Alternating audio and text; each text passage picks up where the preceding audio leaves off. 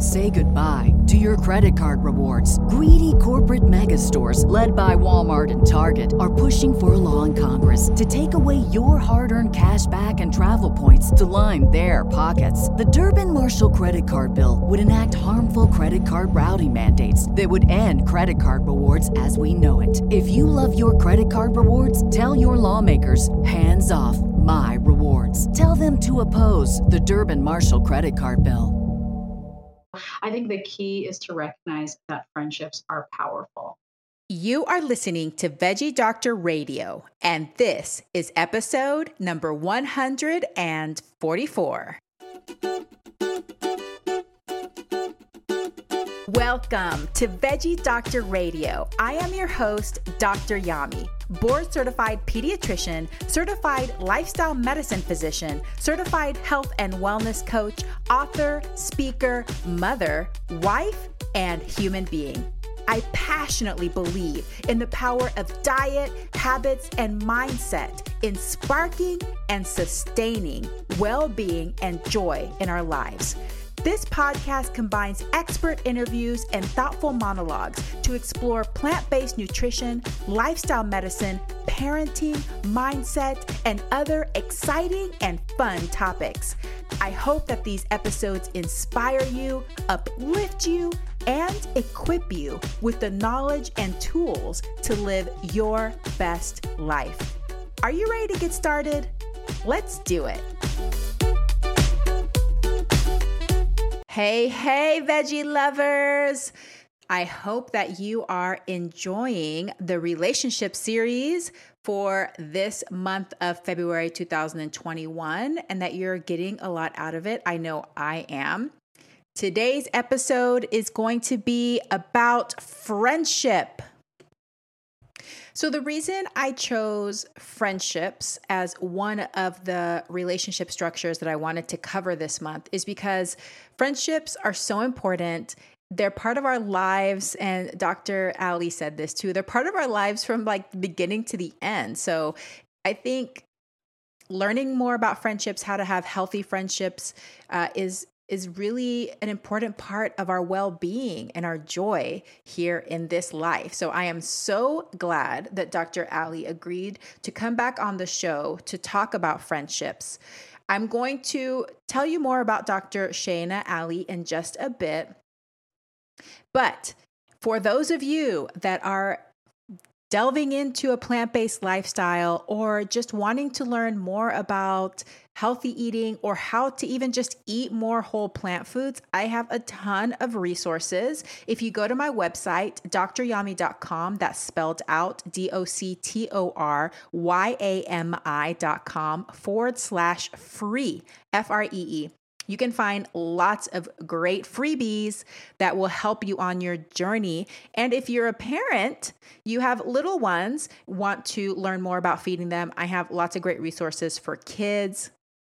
5 simple habits to raising your kiddos, nutrients of concern guide, but also how to replace meat, how to replace dairy, eating out guide.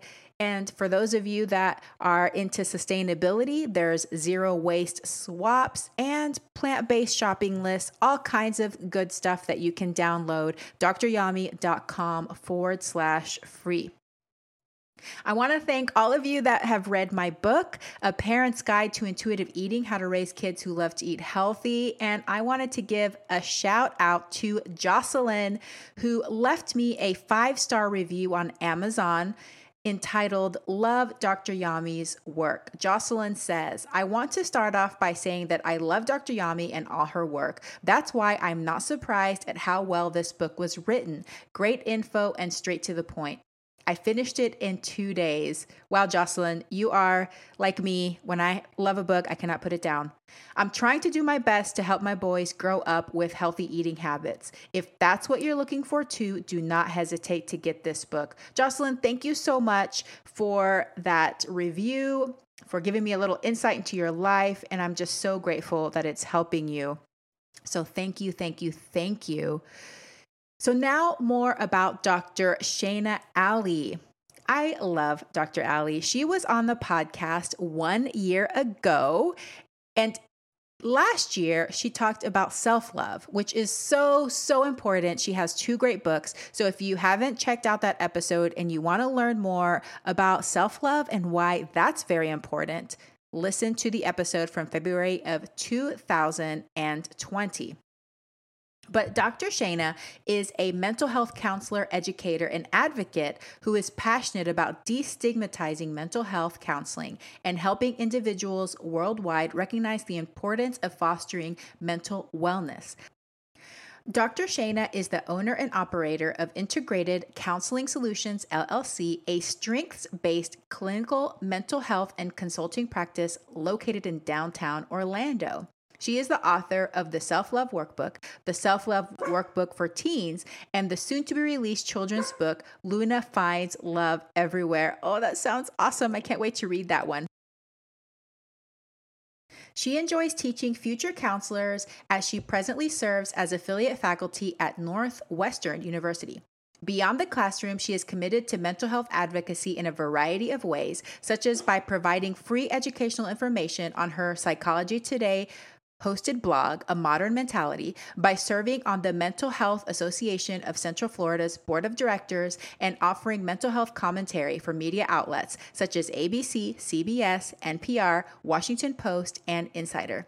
Dr. Shainna has been honored with the Association for Specialists in Group Work's Al Dye Award, the Pete Fisher Humanitarian Award, and the 30 Under 30 Award by her alma mater, the University of Central Florida, for her efforts in promoting mental wellness. You're going to love Dr. Ali. She's so great, so balanced, and just helps you feel so good. So what did we talk about? We talked about why friendships are important for our health and well-being. What are the components of a healthy friendship?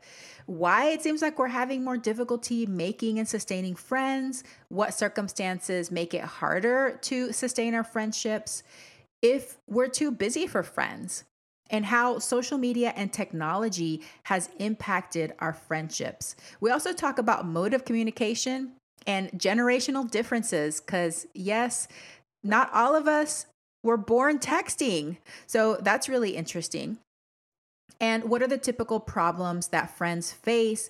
In addition, we talk about the modern reality of so much change, so many different events and issues that have presented themselves in this past year, such as Black Lives Matter and the political, the election, all the politics and, heavy loaded topics like the pandemic and whether or not you wear masks and go out in public. So how have these issues affected how we view our friends, how we think about our friendships? So this is a really great conversation. I got a lot out of it because there were so many things that I was curious about when it came to friendships. But like I said, friendships are important. So it's worth learning more about friendships, more about why friendships are important to you, what you value in a friendship, so that we can foster these long-lasting and fulfilling friendships in our lifetimes. So Veggie lovers, thank you so much for tuning in and for listening to this episode. I know you are going to love it. Without further ado, let's listen to this conversation between me and Dr. Shainna Ali.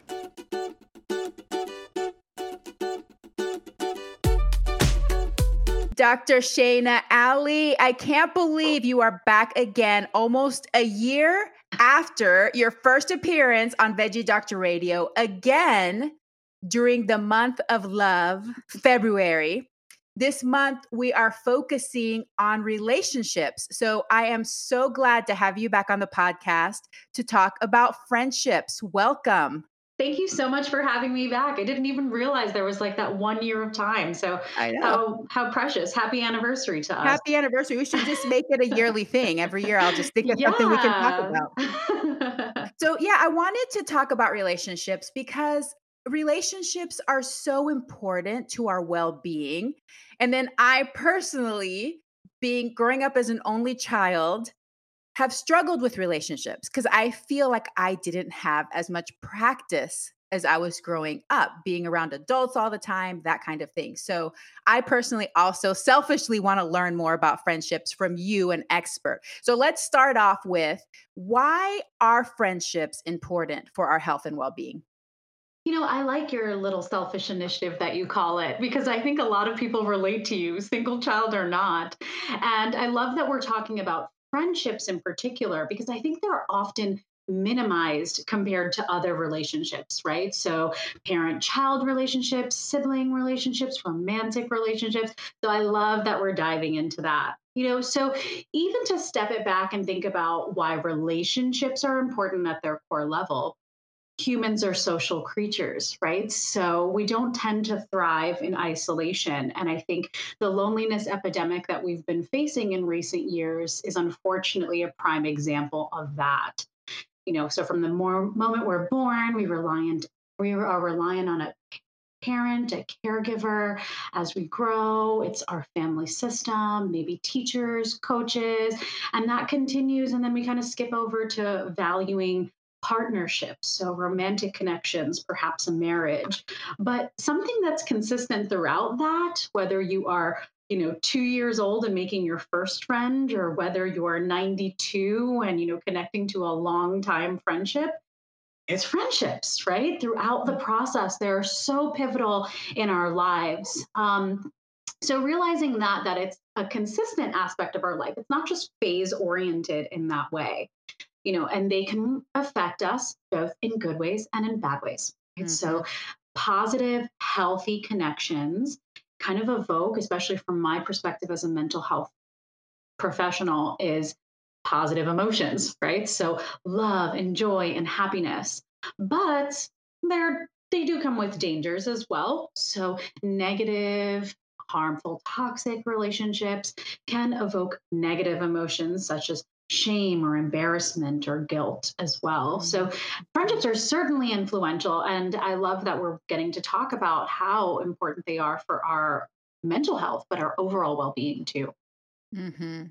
Well, you started touching on this already, but what are the components of a healthy friendship?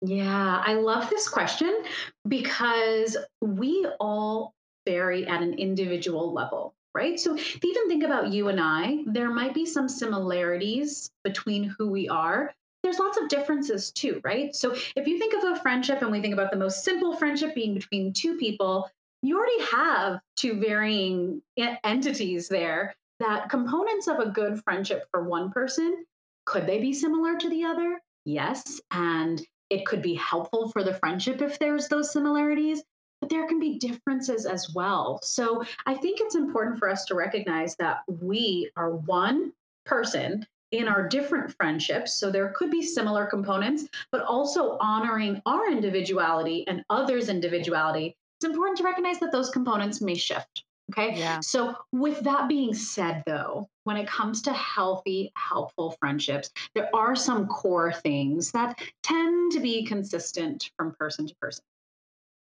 First, that's genuine care. Mm. So, truly being interested and invested in the other person, right? So, for children, that may be, oh, we both like this same toy. Let's play with that game, right? And for adults, it might be checking in around like a milestone or an interview or something like that, right? It can go deeper into respect, of course. So, that is more about the intensity of the friendship. But even just starting with genuine care, connection is key. And sometimes that is an obvious connection that runs deep in terms of impactful, reflective communication. But sometimes it's more of a surface level thing, like two teenagers who are enrolled in the same class and connect because, of their similar perspective or ability in that given class, right? Mhm. So there's that.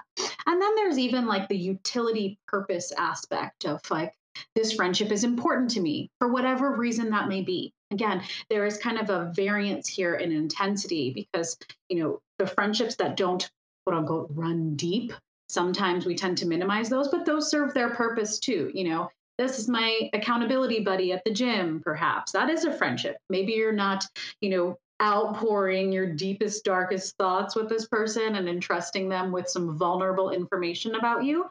but that's still a really purposeful relationship too. So those are some key things that tend to be consistent from person to person. But I think for everybody listening to this, it's important to think about what are the key components in a friendship for you, right? Because Mhm. they usually mirror your values as a person.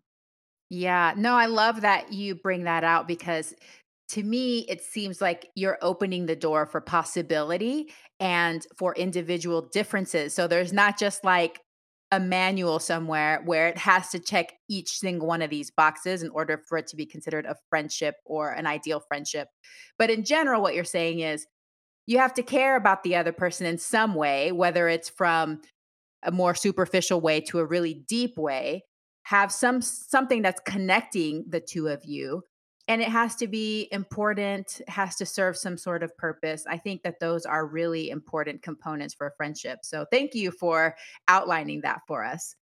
So as you brought up earlier, the stats, especially in our country, I'm sure this is happening in a lot of westernized countries and being in the middle of a pandemic, it seems like we're having more trouble making friends. So studies are showing that 25% of Americans don't even have one friend that they feel that they can talk to, that they can connect with. And 30% of millennials express feeling lonely. So, talk more about this. Is it because we're having trouble making friends or keeping friends or connecting? Why do you think that we're having these issues? Great question. And I think those prompts at the end, is it that we're having trouble making them, keeping them, connecting? I think there's a combination of all of the above. There's a lot going on in this that, for one person, it could be several factors and it might be one clear factor, but let's go over some of the key ones. So, first of all, you mentioned Western society, and I think you're on to something there. Usually, a consistent aspect with more Western societies, such as ours here in the States, is there's a lot of individualism.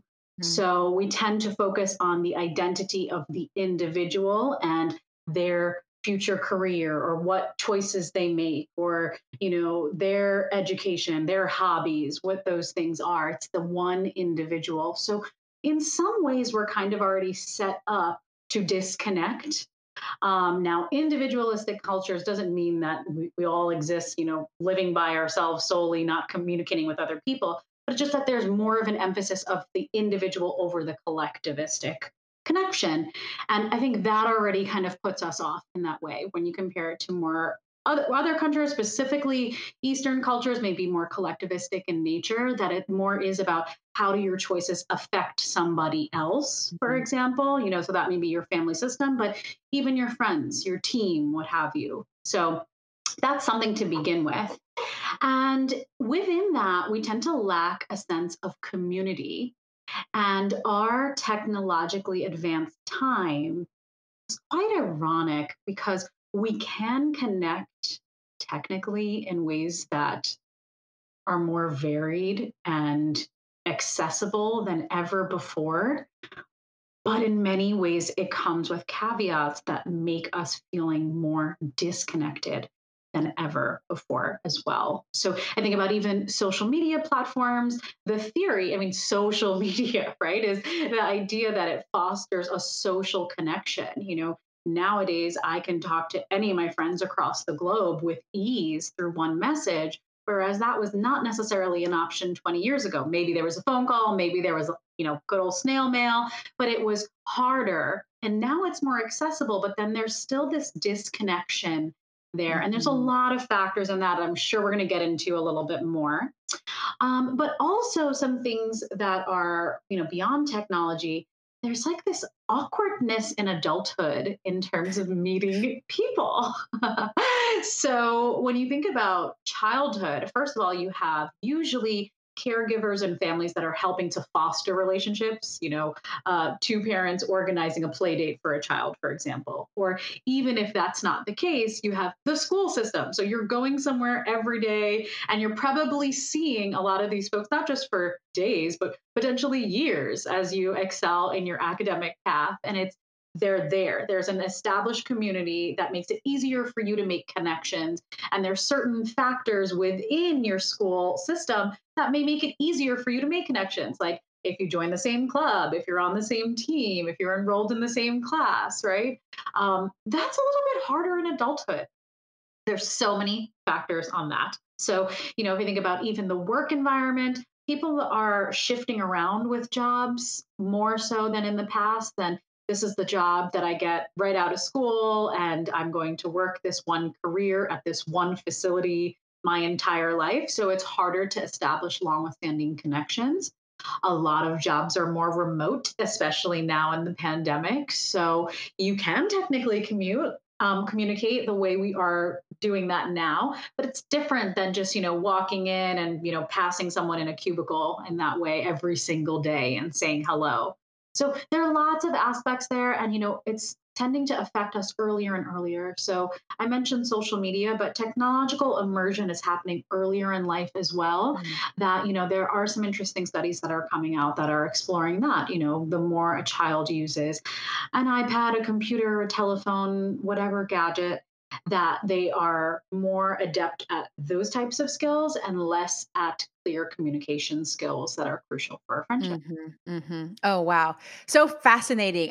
All of these concepts are just so fascinating because you can almost see them the same thing in different ways. Like, first, you started talking about our focus on the self in Western culture, which is true, like all this personal development, all this self improvement, and me, not in a selfish way, but that's just part of our culture, right? Like, we're almost raised that way. Like, how can we improve? How can we you yourself? And so you have this focus on yourself versus, this lack of community, along with a lack of community.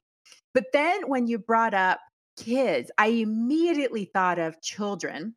I'm a pediatrician, so I see them a lot. And of course, having my own kids, they have a lack of self consciousness when they're young.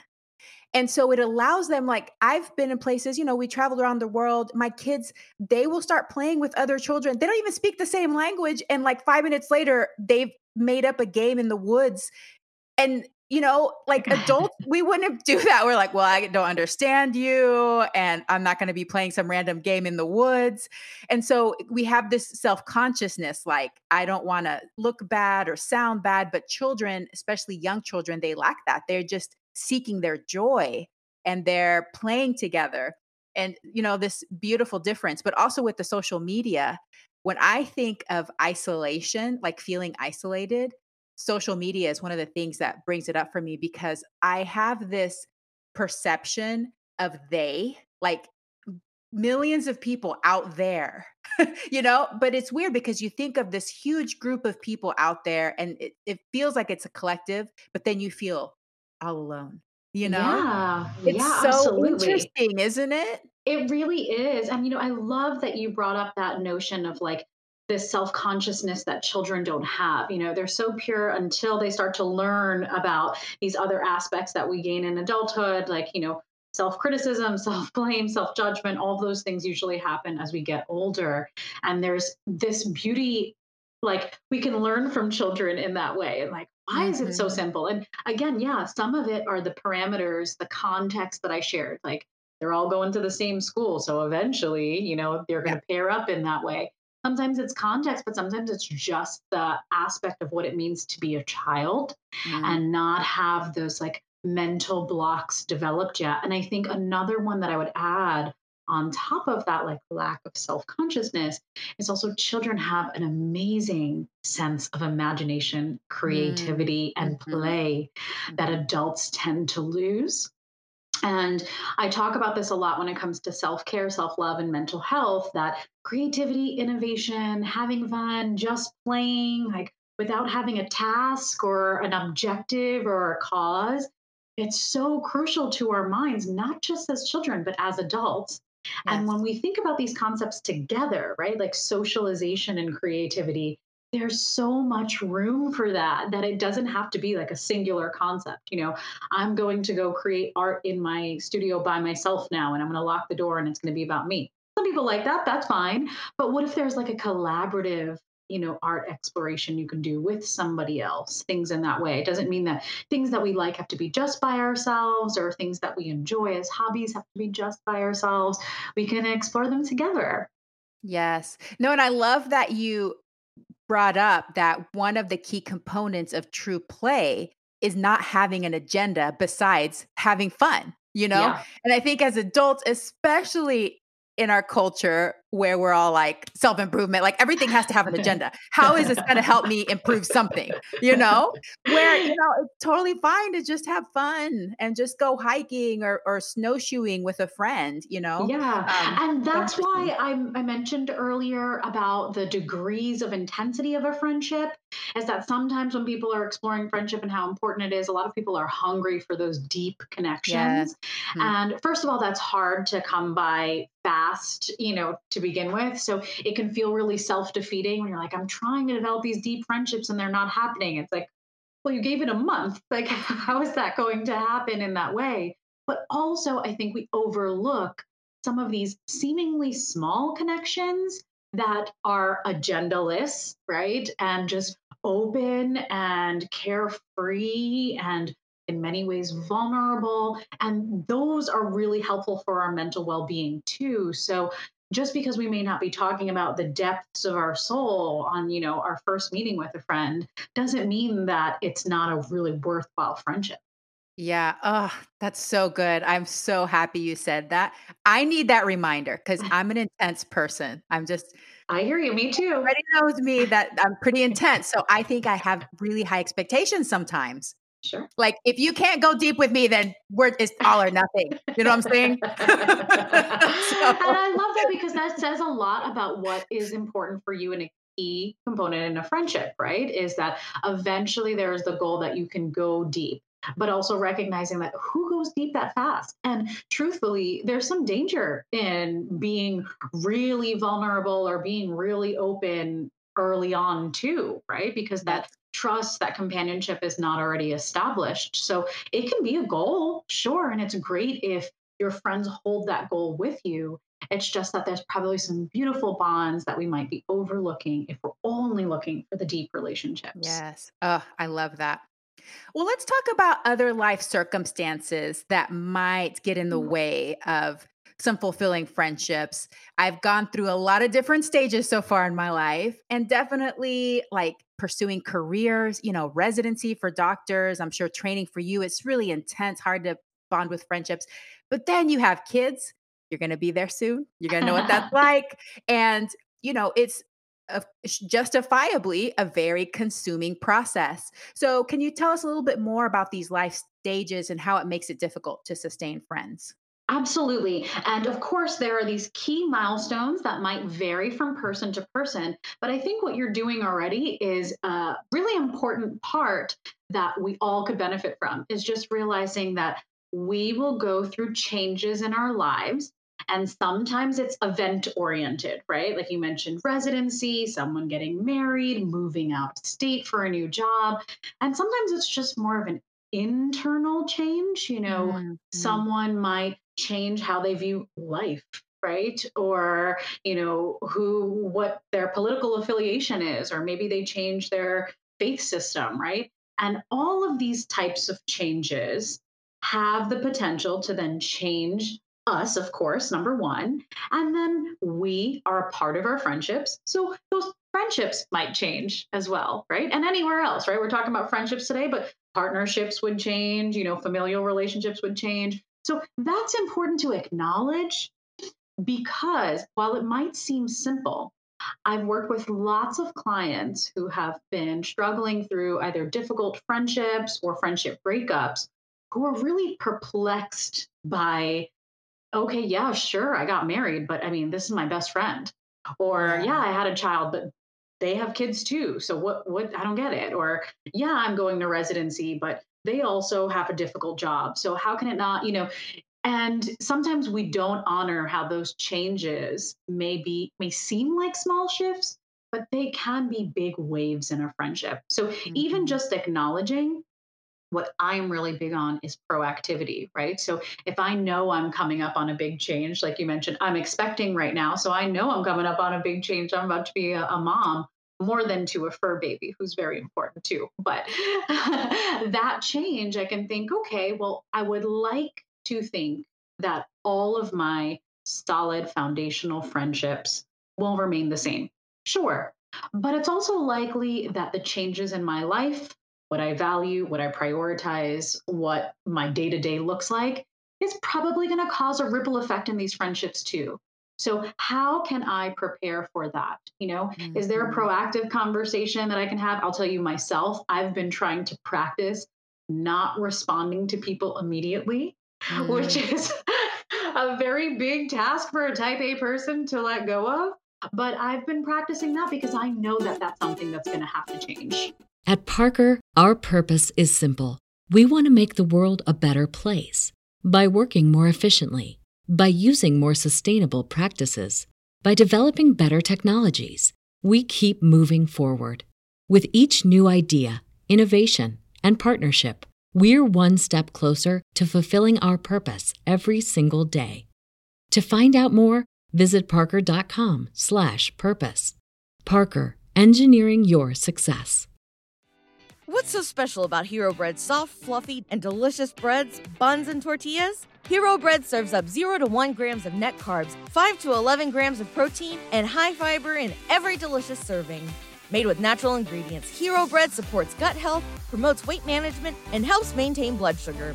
Hero also drops other limited edition ultra-low net carb goodies like rich flaky croissants and buttery brioche slider rolls.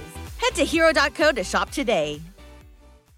When everyone is on the same page, getting things done is easy. Make a bigger impact at work with Grammarly. Grammarly is your secure AI writing partner that enables your team to make their point and move faster. You can even save time by going from spending hours editing drafts to just seconds. Join the 96% of Grammarly users that say it helps them craft more impactful writing. Sign up and download Grammarly for free at grammarly.com/podcast. That's grammarly.com/podcast. Easier said, done.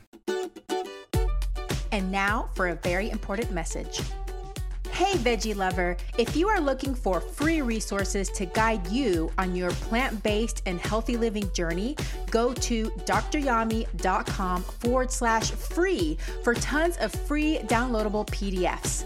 Hundreds of people have taken advantage of my tips to help them reduce meat and dairy consumption, navigate eating out, and build satisfying plant-based meals. Download one or download them all, and don't forget to share with friends and family. dryami.com/free. And now back to the episode. Right. Yeah. So kind of setting the foundation for, okay, our relationship is already changing. Can you feel it? Like this is what it's going to be like, and that way, if there's anything that comes up from it, it can come up now proactively. We can tackle it sooner. And of course, it's key to notice that some milestones may not change friendships, which is lovely. And some milestones may bring people together. And Yes. maybe those are new friendships, or maybe those are friendships that previously, diverged, not for any necessarily bad reason, but diverge. And I can tell you that in this pandemic, being pregnant, I've found myself connecting to lots of pregnant friends who are not close to me in like geographic location, but because of technology, because of having similar milestones, we're more bonded now. Someone in Chicago, I'm in Florida, someone in Chicago right now, someone in Colorado right now, so even that is an example of that pretty much. Oh, that's so cool. Yeah, you're right. It does ebb and flow as our life changes. And I guess it brings me back to when I first adopted a vegan lifestyle and eating a whole food plant-based diet. I knew nobody. And so I started looking for community. And now I have the most amazing friendships and connections because of that life change that wouldn't have happened. So you're right. Some of it can just be internal philosophical changes, the way we view the world, different pursuits we want to pursue. So that's really cool. I love thinking about it that way. Yeah. Do you think Americans are too busy for friends? One of the stats that I read was that I think 20% of millennials actually thought it wasn't important to have a friend. So I'm like, oh my gosh. Wow. So are we too busy? Like what's going on? What a really disheartening statistic to hear. Oh my goodness. I'd really like to think we are not too busy for friendships. I know that my view as a mental health professional who values individual, awareness but connection is very biased, but I got to tell you friendships are so fruitful when we allow them to be that it's really hard for me to think that we're too busy for friendships. We can value them if we value them to their capacity, right? Honor them for what they are and what they can give to us. Gosh, there's so much there. So it's really sad to think that some people may think they're too busy or may not value a friendship. Yeah. Now, with this, I think it's helpful to think about what it means to be busy. And I'm sure even as people hear that, they're probably thinking about how busy they are. And, they're probably listening to this and multitasking at the same time. See, I'm busy right now, even. And it's, again, very cultural for us Americans. So there's that aspect of it too. But being busy means being occupied, right? So if we are occupied intentionally, then being busy doesn't have to work against our friendships, right? Mhm. They can work for our well being and for our connections too, right? Being busy doesn't mean like, I am busy at my work shift at this time, so I can't do these things. Being busy can mean I am choosing to do this with my time and I am protecting that time from other things. So I think it's a real mindset shift here, Mhm. like I think about, oh, I'm busy this morning because I'm taking my child to school. I'm busy right now because I'm getting in a workout. I'm busy because I'm spending time to connect to my partner. I'm busy running errands. I'm busy spending time catching up with my friends. That's busy too, right? But there's that intentional, purposeful connection of valuing what we're doing for our well being and how our social well being is a part of that. So, yeah, we can be too busy, but we can be busy and be well at the same time. It's about our intention setting.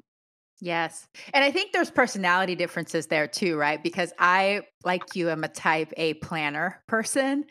So I was finding that if I didn't plan it, I actually didn't have time to fit in some of my Sure. friends that were non-planners, and they were like last minute, "Hey, can we do this?" And I'm like, "Actually, no." So I started, having some conversations with my friends, but also some of my more planner friends. We just planned a weekly date. Like I have one friend that we go for a walk every Thursday, and I have another friend that we have a phone conversation every Saturday. And you're right, it is an intentional connection because, some of us with careers and side gigs and kids and pets and all of this, calendars do get full, don't they? Of course. And I think you give such a great example of what we talked about earlier in the idea that we're all different. So if we know what's important for each of us in our friendships and what's important to other people, we risk getting like defensive or offended by it, Yeah, right? So yeah. the friends of yours that, maybe more of like the last minute, but like more spontaneous and impromptu folks about spending time together, it's not they don't value me because they don't have me set as every 6 p.m., catching up. It's not that at all. And I hear that you were able to flex to honor, like, okay, they're just different. So, how can we address this? Because we're just different in this way, but we clearly value one another's friendship. So, how do we work through our differences to maintain the friendship? I mean, that's such a great example of that. Yeah. I feel so soothed. I feel like this is a Good. therapy session for me. I use all of my podcast episodes as therapy sessions. So, well, we started talking a little bit about social media, but what other ways has social media impacted friendships? Yeah. So the literature that currently exists for this is fascinating because it does do a good job of covering the good and the bad. And I will start out by highlighting the key component that I've noticed from this is that it's about how you use it more than anything Mhm. else. So that again goes back to the intentionality standpoint. And of course, that's important to me as a mental health professional, but that's something that's consistent throughout life, right? Intentionality in social media use, intentionality in relationships, what have you, right? So let's talk about the good. And I gave an example of this a little bit ago with my personal experience with friendships, but the good is that we can make connections that are beyond our geographic vicinity, right? So that opens up a lot. And I mean, goodness, it's not just the state over, it can be a country across the globe if we want it to be. So when we think about that, wow, what opportunity there, so it opens up opportunities for connections that we may not have previously had. You can make friends in ways, not just in the spatial aspect of things, but interests that you may not have had before, right? So I think of someone who's in more of a rural area who's really fascinated in this one thing, and maybe there are not any classes or workshops or teams or clubs around that, but it exists a lot, maybe in a city center or maybe across the globe, right? There might be some sort of page or group dedicated to that you can feel a sense of connection for what you're interested in that you may not have had without technology and social media, right? Something that I'm seeing, especially now in our time, is connection to resources. So we're talking about friendships on just a general scale, but there's also like specific supportive friendships, like support groups. And there's so many virtual support groups now. So I think about in this time in particular, that people need support because we're socially distanced. And in generations past, we may not have been able to get that semblance of connection.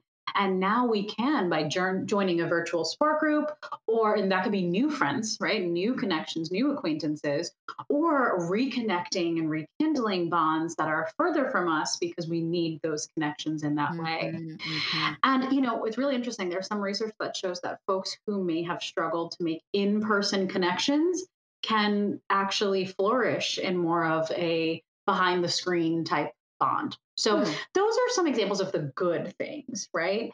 And then, of course, there's the bad. And I know you even alluded to this before. Like a lot of us make this like like this other, and like what people are doing, the immersion in other people's lives, sometimes that can be helpful to know, okay, this is what Joe's doing over there in California. This is what John's doing up there in New York. And it's nice. But then a lot of times this goes a step further.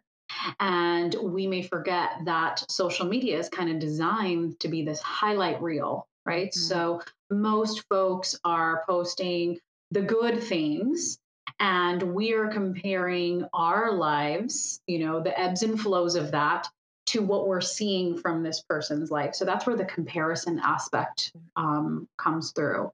Also, there's like this phony connection. So the feeling of needing to update others, but it not feeling like intentional or genuine for others too. That's like in a status or a tweet, for example. Then there's, of course, the whole concept of FOMO, of everybody's doing this and I can't do this. So it causes a sense of disconnection. And especially when it comes to friendships, if you see a group of your friends all doing something together and you are not included or you're just not there, it can make you feel like the outsider. And that's more of a perception than what you may actually be in that way. And then there's also just the other negative aspects of social media that then pervade into friendships. So we might be spending so much of our time, logged onto any of our apps that we're not making genuine connections otherwise. We may get caught up with doom scrolling. We may be stressed with, did I update this person? Oh, I'm behind on, reaching out to this person in this way. And then there's more negative components that come with that too. Yeah. Oh, yeah. That's so good because you're right. I mean, in my mind, I automatically have this belief that no matter what I'm interested in or what topic I'm into, I could probably find a group of people that likes that Yeah. same thing. Like I know that they exist because Yeah. the entire world is at my fingertips, you know? Yeah. Just so Yeah. cool. But And all think of about how key that could be for a young, like a teen, right? yeah. If you're trying to find yourself, but you just realize like nobody around, like my family doesn't like this, my friends don't like this, my neighbors don't like this. And you're like, whoa, everybody likes this one thing here, so you can find a sense of connection if you're able to. Yeah. Well, speaking of teenagers, everything that you were talking about too, like the comparison and the FOMO, it makes me feel like a teenager, but sometimes I get that too. I'm looking like, oh, I'm the only one that didn't get to do that one thing. Sure. But I think it's important to also, like you're saying, realize that this is something that happens to like Yeah. everybody whenever they Yep. get on social media. It's like your Yep. brain, your Yep. psychology, it Yep. becomes your consciousness, it becomes your reality. Like your brain thinks everybody's doing it. You're the only one not doing it.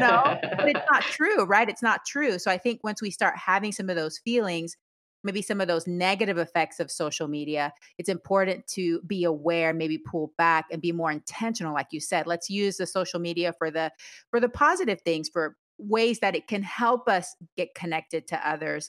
And when we're seeing some of those negative effects, being aware of it and maybe drawing back and being more conscious about it. I think those are all really important. Yeah. Is there any data or studies on mode of communication? Because I'm Generation X, so I did not grow up with the internet and Uh-huh. texting. Like there was no texting. Like I didn't Yeah. text until like way old. Like probably didn't really start texting until I was like maybe late 20s, early 30s. And now kids know how to do that from the beginning. Uh-huh. So I'm more comfortable with in-person and phone calls and things like that. But the younger generation are not very comfortable with calling. Like it Yeah. freaks them out. So does that impact friendships and relationships? Does mode of communication impact any of that? So great question. I'm glad that you're looking at some of these generational differences because that's a key aspect in exploring this. Now, I haven't seen any data about this, but I've heard it a lot. So I've heard of that. And, for anyone listening, it might be helpful to know you've cited a lot of millennial statistics. I myself am a millennial. So Oops. I hear some of these, Joking. I hear some of these heartbreaking statistics and I'm like, oh my gosh, I'm an anomaly. Anomalies exist. I don't know who they're asking these questions to. But coming back to that, using my example as being a millennial, I'm comfortable with across the board. And I've noticed this. It's been a fascinating thing from my personal standpoint. Feel like there's some people that I just feel better to call. Like a phone call just works better. There's some people I'm like, this is a video chat person. I'm gonna either FaceTime them or we're gonna set up like a Zoom thing. That's them. And there's other people who are like, we're gonna text. Or I'm gonna just see you in person. Well, I'll see you when I see you. And I noticed that is another rendition of what we've been talking about and coming back to throughout our time together is just the differences in people. So Mhm. I think it's helpful for you to know, first of all, what's the mode of communication that you find most comfortable? And not just for communicating in general, right? Like, so for maybe for work, you prefer emails, but is that how you prefer to talk to your friends? So specifically looking at that as like for your friendships, if you're planning a get together or if you're going through something difficult, what's the mode of communication that's going to make that friendship feel more connected and worthwhile for you? Mhm. Then there's the other side, right? Like, what about the other person though? Because if it's, I keep calling this person because I'm trying to connect and they screen my calls every time, I'm going to voicemail to voicemail to voicemail, and then they just send me a text. What's going on with that?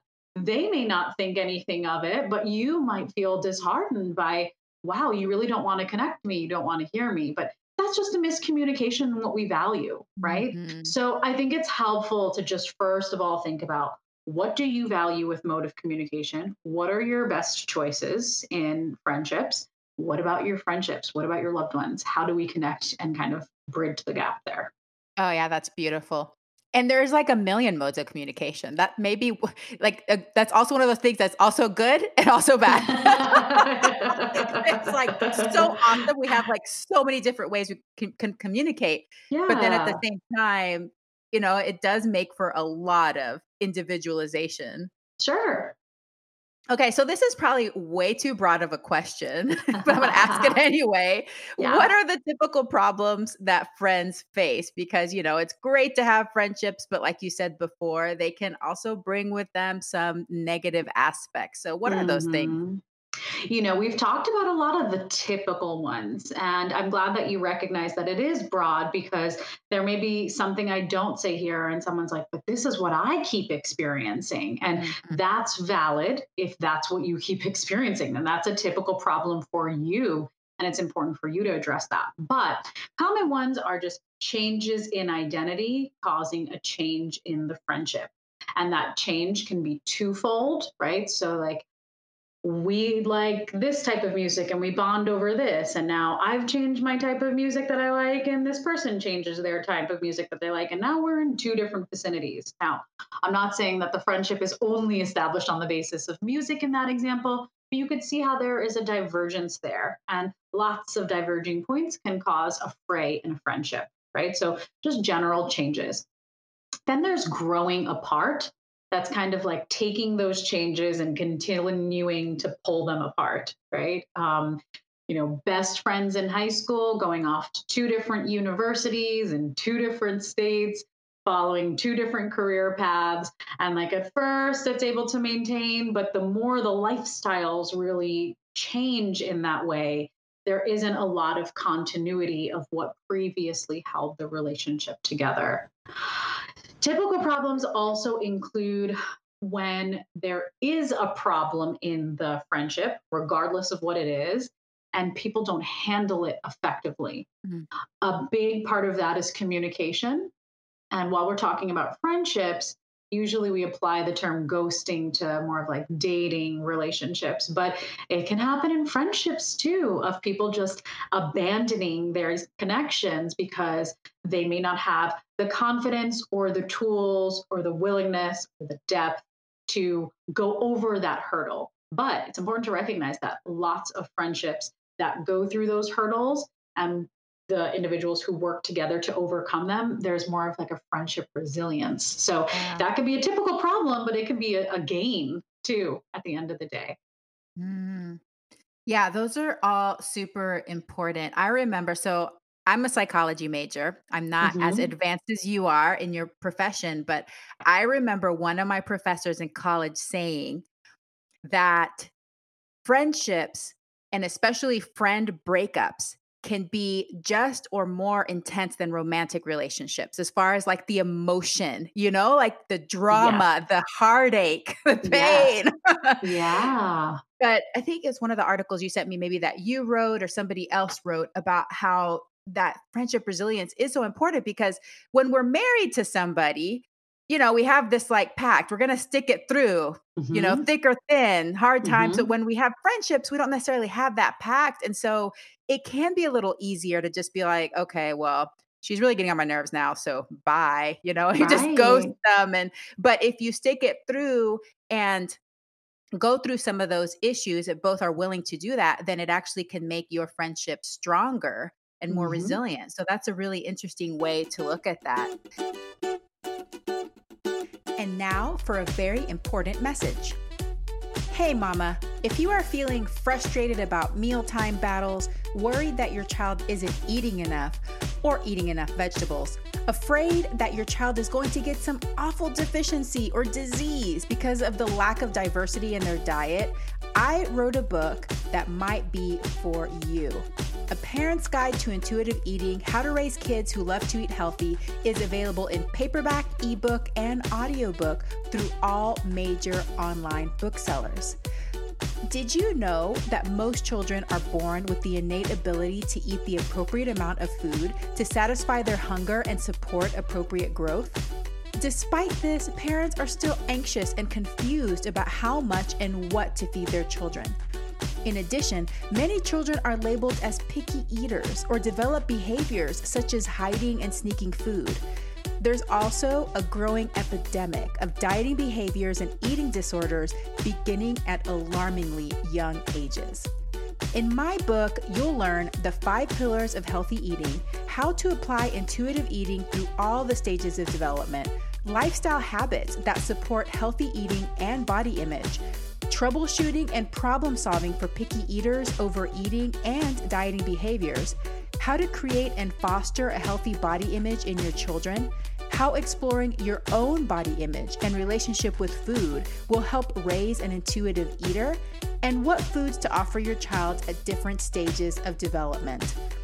A Parent's Guide to Intuitive Eating, How to Raise Kids Who Love to Eat Healthy, available in paperback, ebook, and audiobook through all major online booksellers. Are you ready for a fresh approach to feeding your child? For more information, visit dryami.com/book. And now, back to the episode.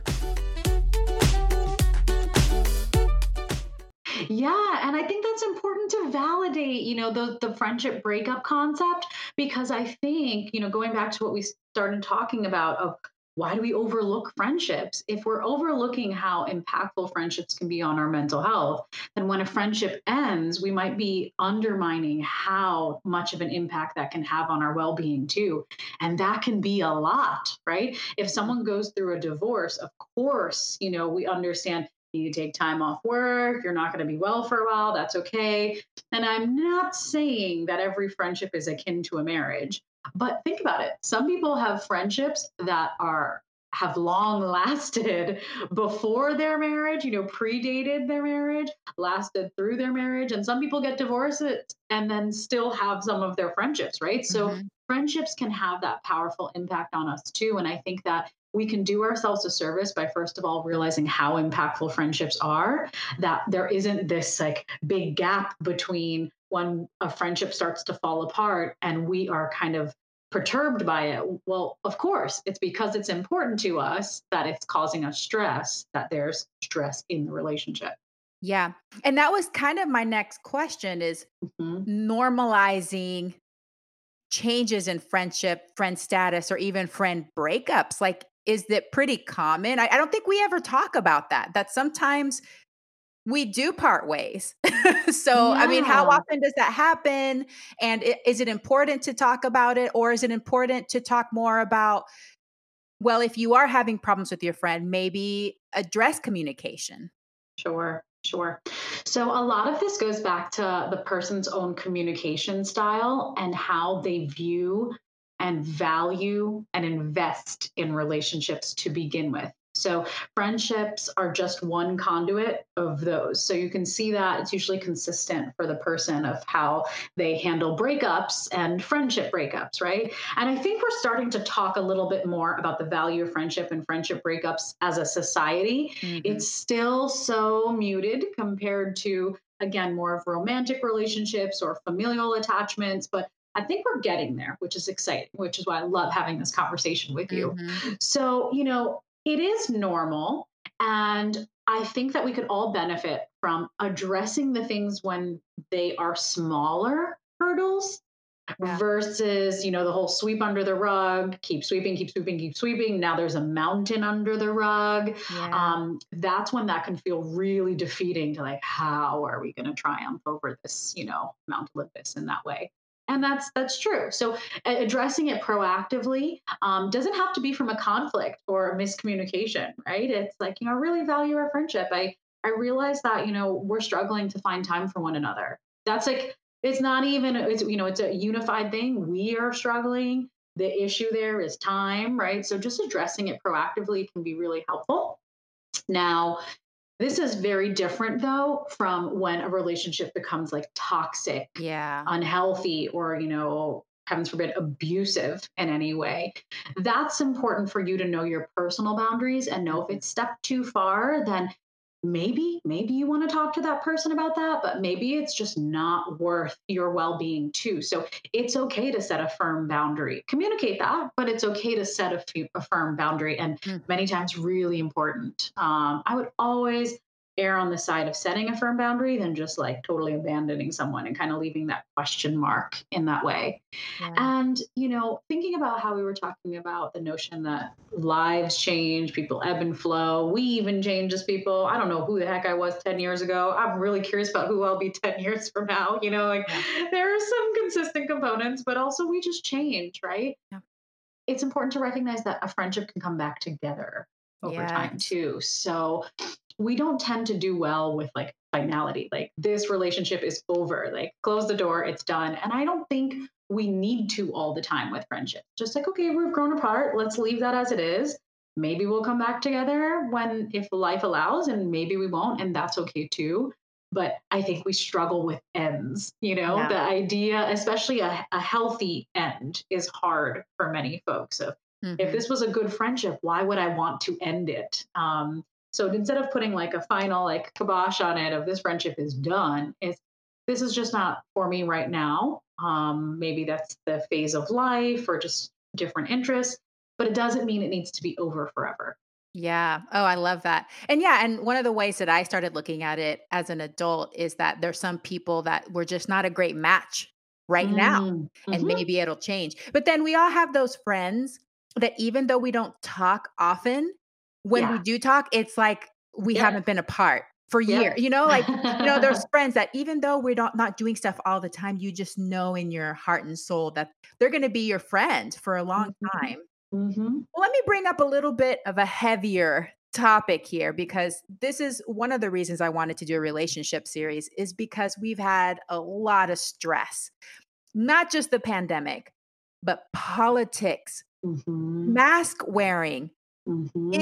conspiracy theories, like Black Lives Matter. There has Yep. been so much divisiveness Yeah. in our country, Yeah. and what I'm seeing for myself personally and for other people that I know, that it is starting to put a wedge in between family members, friendships, Hmm. so walk us through, how do we address these things? Earlier you were talking about philosophical changes, internal changes. Some of these changes in our society has led to some people going deeper within themselves and Hmm. feeling like there's some issues that they're very passionate about where maybe it wasn't discussed previously and now it comes up, and you have two friends who are like, oh my gosh, we have complete opposite beliefs in this area. So how do we address those sorts of things? Yeah, I think even first, it's important to allow yourself the space that you can acknowledge these things as they come up.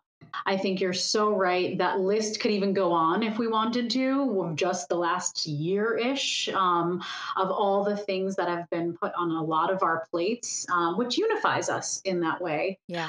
But I see each of these issues as kind of like big magnets that like now we put on the ground and we pull up with it a bunch of stuff attached to it. And I love that you pointed out that like maybe we didn't address them. Maybe it just didn't occur to come up in a relationship before. You may think, this is my friend. This is just a genuinely good person and we are like minded. And that's that. But then you know, the past year has given us a lot to kind of rethink about who we are, how the world functions, who we are in the world, what does that mean for the people in our lives, and it's really shaken us all up. And I think that's okay, and I think that's actually good. There's opportunities to learn from this. So even just recognizing beyond that. So first is making the step for it, making the space for it, pardon me. And then the second step for that is, addressing what these key differences are is, wow, I didn't realize that, this person's beliefs may actually go against who I am as a person. I mean, Mhm. quite literally, right? So I think about a lot of examples I heard this year with, Black Lives Matter, or last year rather, and Black Lives Matter and pandemic, all of that is just learning about people's beliefs in a different way that you just didn't realize before. So it's important to recognize like we don't need to do some time traveling into the past and like, oh, how did I miss this? Like this was a lot. Let's just work on the present now. So what does this mean for your bond? Now, again, kind of going back to what we talked about in the last question, you need to decide of, do you want to address that, and if you do, how can you do it as proactive as possible, as more unified as possible, and also could it be such a level of like putrid negativity that it's like I don't even want to address, like it's not that I don't want to address it, it's just it's not even worth my time or energy. Like this person said this and that goes against who I am, and I can't even fathom having a deep bond with them, then that's okay too, right? So then internalizing it for yourself and deciding, like, do I address it with this person? Knowing again, people are different, Yeah. right? We value different components of a friendship. But I think what's come up in this year, within the last calendar year more than ever before, are like key components of who we are, though, may be reflected in topics we may not have previously addressed to this depth. So Yeah. I think a lot of folks are understandably surprised and kind of taken aback and taken a guard. But like I mentioned, there is an opportunity to have these difficult conversations and become more resilient in your friendship. And yes, I recognize that there's the danger of, wow, this was a really great friend. I had no idea that, we could get this divided. I would have never have thought it. But here we are, and that's okay too. Just means that Yeah. that's not serving you anymore. Yeah. It's so interesting though, isn't it? Because it's like Mhm. we're all essentially the same people, you know? Yeah. Yeah. But I love that visual you gave of like we all got shaken up because that's how it feels like. I Yeah. feel like Yep. everything's being rearranged. You know? Yeah. So Yeah. it's so interesting. Well, thank you for walking us through that. Yeah. Dr. Ali, this has been so, so helpful. I love your style. I just love how soothing you are. And I can tell that you've helped a lot of people with their friendship struggles because I'm sure it comes up a lot in therapy sessions. I know it has in my therapy sessions. Thank you to my therapist.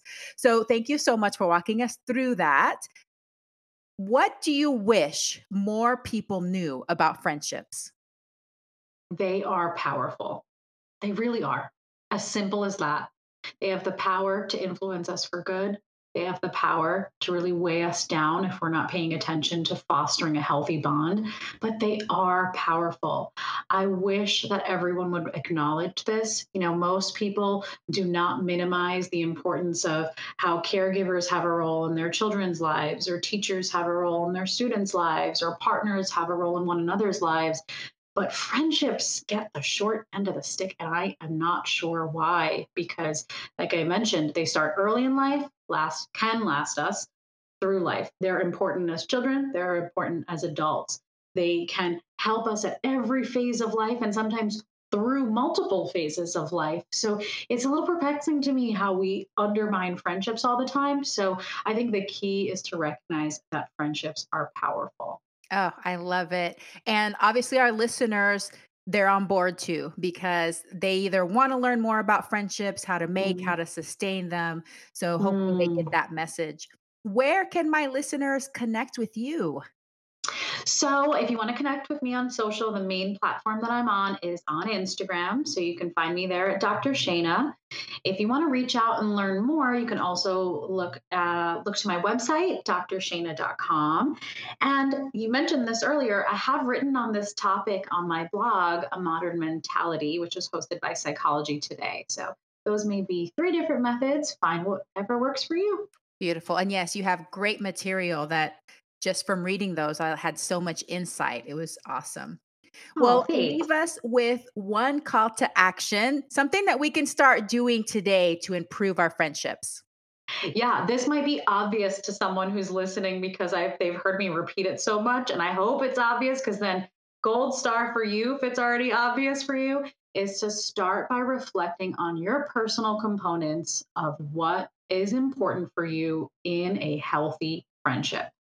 Yes. Of course, you can build from there, but that is a great place for us to start. And it's so empowering and strengths based to realize what's important for us. And I wouldn't be surprised if some folks who are listening spend some time doing a little bit of that reflection and are pleasantly surprised to, the quality of the friendships that they may have been overlooking because they hadn't previously taken the time to do that reflection.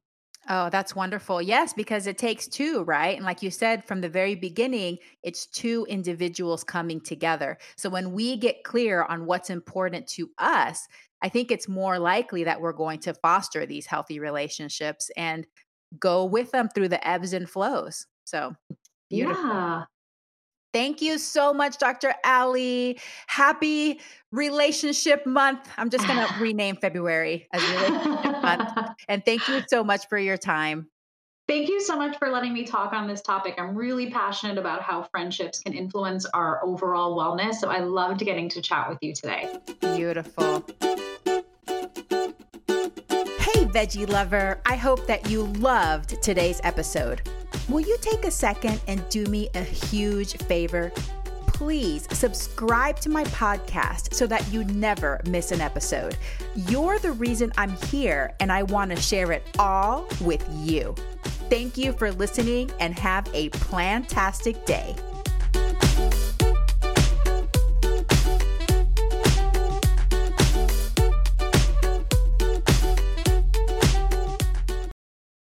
Say goodbye to your credit card rewards. Greedy corporate mega stores, led by Walmart and Target, are pushing for a law in Congress to take away your hard-earned cash back and travel points to line their pockets. The Durbin-Marshall credit card bill would enact harmful credit card routing mandates that would end credit card rewards as we know it. If you love your credit card rewards, tell your lawmakers, hands off my rewards. Tell them to oppose the Durbin-Marshall credit card bill.